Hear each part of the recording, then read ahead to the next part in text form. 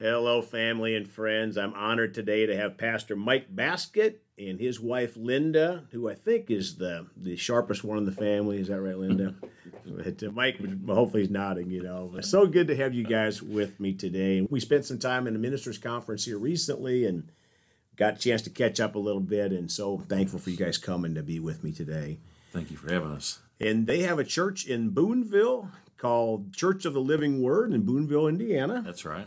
And so praise God, if you're in that area, please go visit them. And I feel like we've got out-of-staters because Mike is from St. Louis originally and Linda's from Ohio, Maryland, West Virginia, and most of the states. But mainly those three, I think. So, well, praise God. Let's pray. Father, we're so thankful for your goodness and mercy. Thank you for this time. Thank you for Mike and Linda, and just speak through them, Father. And thank you for helping us to change lives across this earth. In Jesus' name, amen. Amen.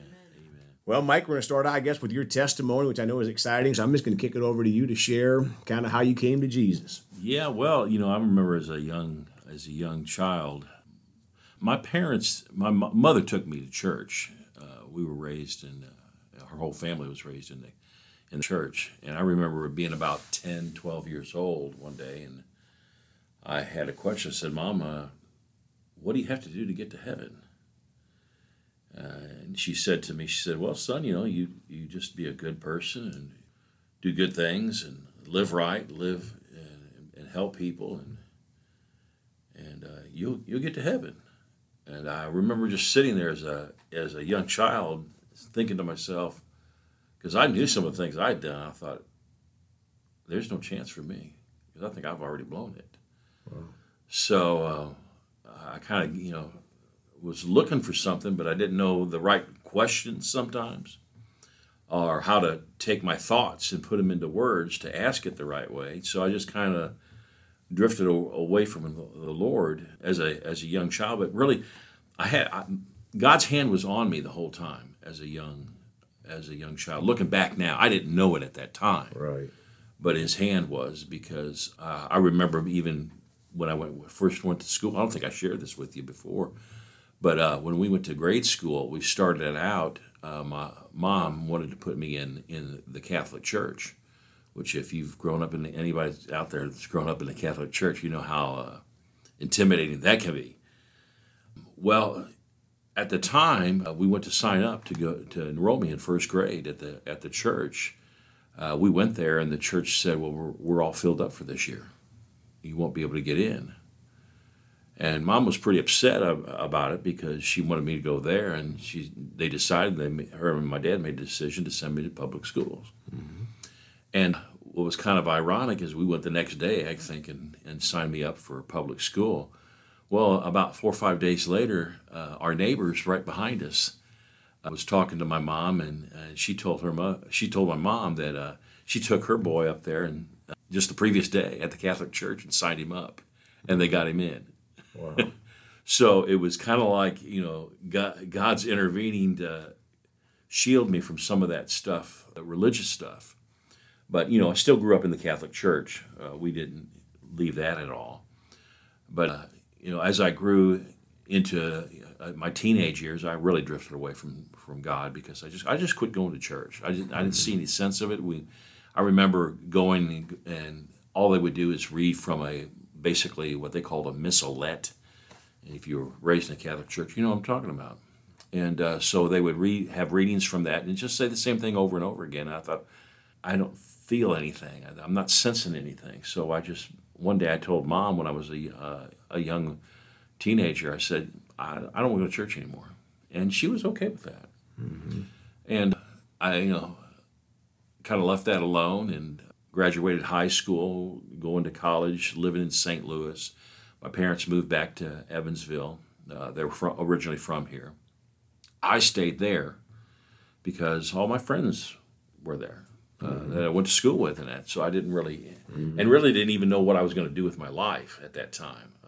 I struggled having a career direction. I didn't really have a counselor or somebody that would speak into my life, and I was. I kept, I guess, basically saying to the Lord, what am I going to do? I don't have an interest in anything, so I kind of struggled with that. got me a job working in downtown St. Louis at a bank called Mercantile Bank, which at that time was, we're talking back in the late 70s, early 80s, was a fairly large, one of the largest banks in Missouri. Mm-hmm. And I remember I was working kind of like a night shift there. And I would go in and work there, and I met some really nice people. And one of the ladies that I worked with was a Christian. And you knew she was a Christian. She just, the way she talked, the way she acted, it was something totally different that I had ever seen in my life, because I'd never seen a Christian like this. Mm-hmm. I mean, most Christians that I knew, well, yeah, we went to church. But she talked it. Mm-hmm. She spoke the word. And I remember, I didn't understand it at the time, but what was happening is I was coming under conviction. Wow. When she would talk to me and witness to me about the Lord. And there was a couple other people in the office there at the time. And she'd invite me to church, and no, I got other things to do, and kept pushing her off. And then finally one day, after so many times, and she really wasn't pushy at all. But she said, well, why don't you come on down and come to church with me?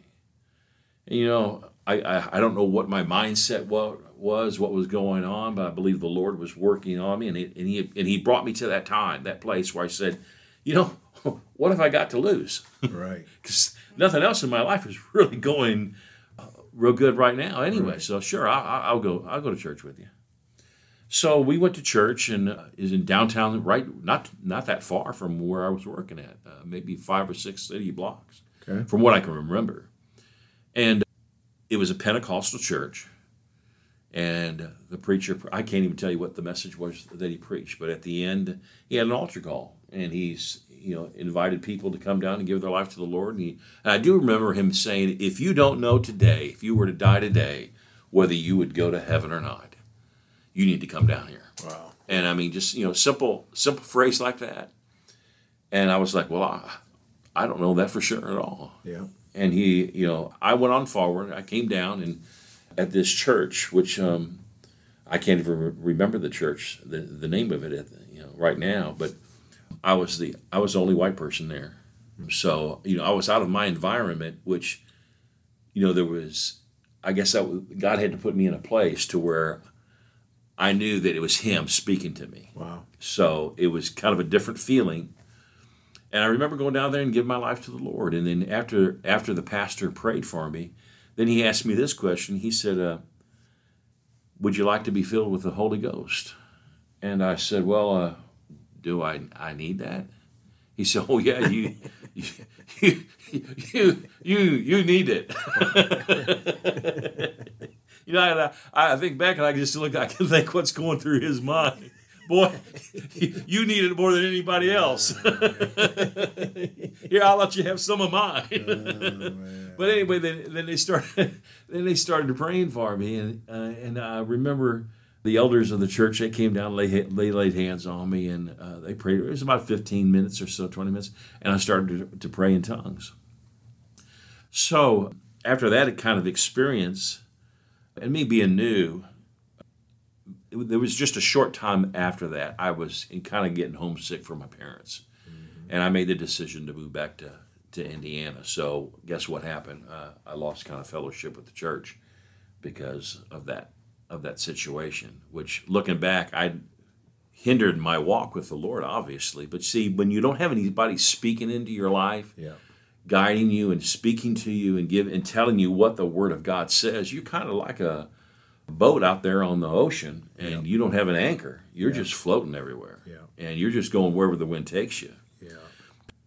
Hey, Mike, let's go ahead, if you would, pray. We're going to get into day 2 here. There's more to share, I know, but I'm going to go ahead, and if you would, please pray for our listeners. Sure. Well, Father, we just thank you for those that are listening out there, Father. We thank you for the Holy Spirit as he reaches out and touches people's lives. Father, just ministers to hearts, Father. We just thank you for the harvest. The harvest is plentiful, is what you said, and we believe that's true today. It's probably more true today than at any other time in history. And Father, we just thank you for those souls that are being touched right now in the name of Jesus, that their hearts are being softened and they're being tendered to receive the Word of God, which is able to save their soul. And we thank you for their souls now in Jesus' name. Amen. Amen. And Pastor Mike, how can they contact your church, please? Well, we're on Facebook at Church of the Living Word in Boonville, and it's Church of the Living Word Boonville, and you type it in that way, and then you can get our phone number, and our phone number is 812-897-3740, or they can call me directly at I'll give you my cell phone. It's 812-202-1848. Praise God. We're looking forward to tomorrow. And folks, we sure love you all. Please go talk to someone about Jesus today. And remember, Jesus thought about you on the cross at Calvary.